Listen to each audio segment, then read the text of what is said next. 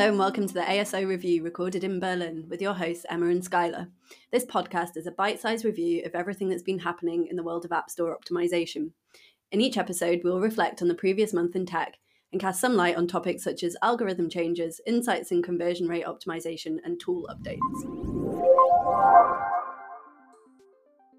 ASO Conference 2020. The first agenda for the ASO Conference 2020 in Berlin on the 13th of May is out now. The all-star lineup features ASO experts from a wide range of industries such as MAG Interactive, Skyscanner, Tilting Point, and more. Read the full agenda at asoconference.com. February 2nd, Apple fixes the impression attribution bug. For over 6 months, search impressions were attributed to browse impressions. Thanks to the ongoing efforts of the ASO community, Apple has acknowledged the bug, fixed it, and reprocessed the historical data. On February 5th, Apple made updates to Universal Purchase and App Store categories.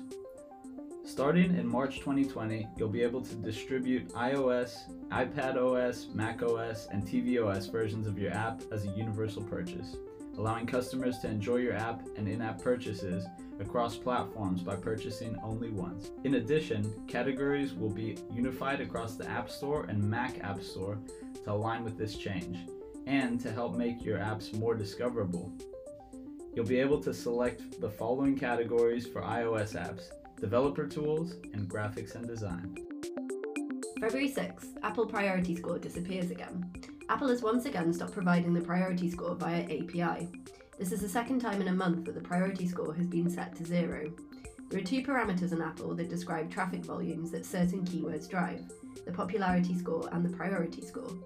The popularity score is a keyword measurement given by Apple to tell advertisers whether the keyword has enough search volume. This comes from Apple search ads.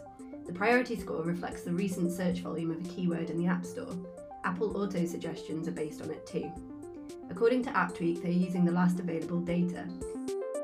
On February 7th, China's mobile giants announced that they would take on Google's Play Store. Reuters reported that China's Xiaomi, Huawei Technologies, Oppo, and Vivo are joining forces to create a platform for developers outside of China to upload apps onto all of their app stores simultaneously, in a move analysts say is meant to challenge the dominance of Google's Play Store. February the 11th. You can now opt out of receiving subscription renewal emails from Apple.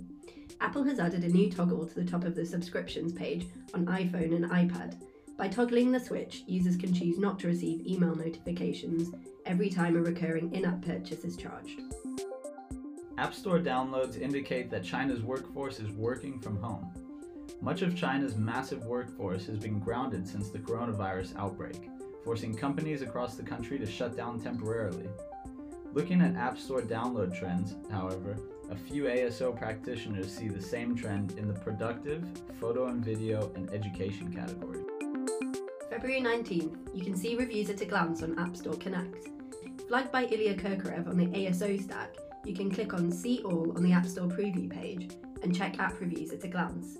Earlier it wasn't possible to see all the reviews at once, but now developers and ASO practitioners can easily access and check the reviews in one fold.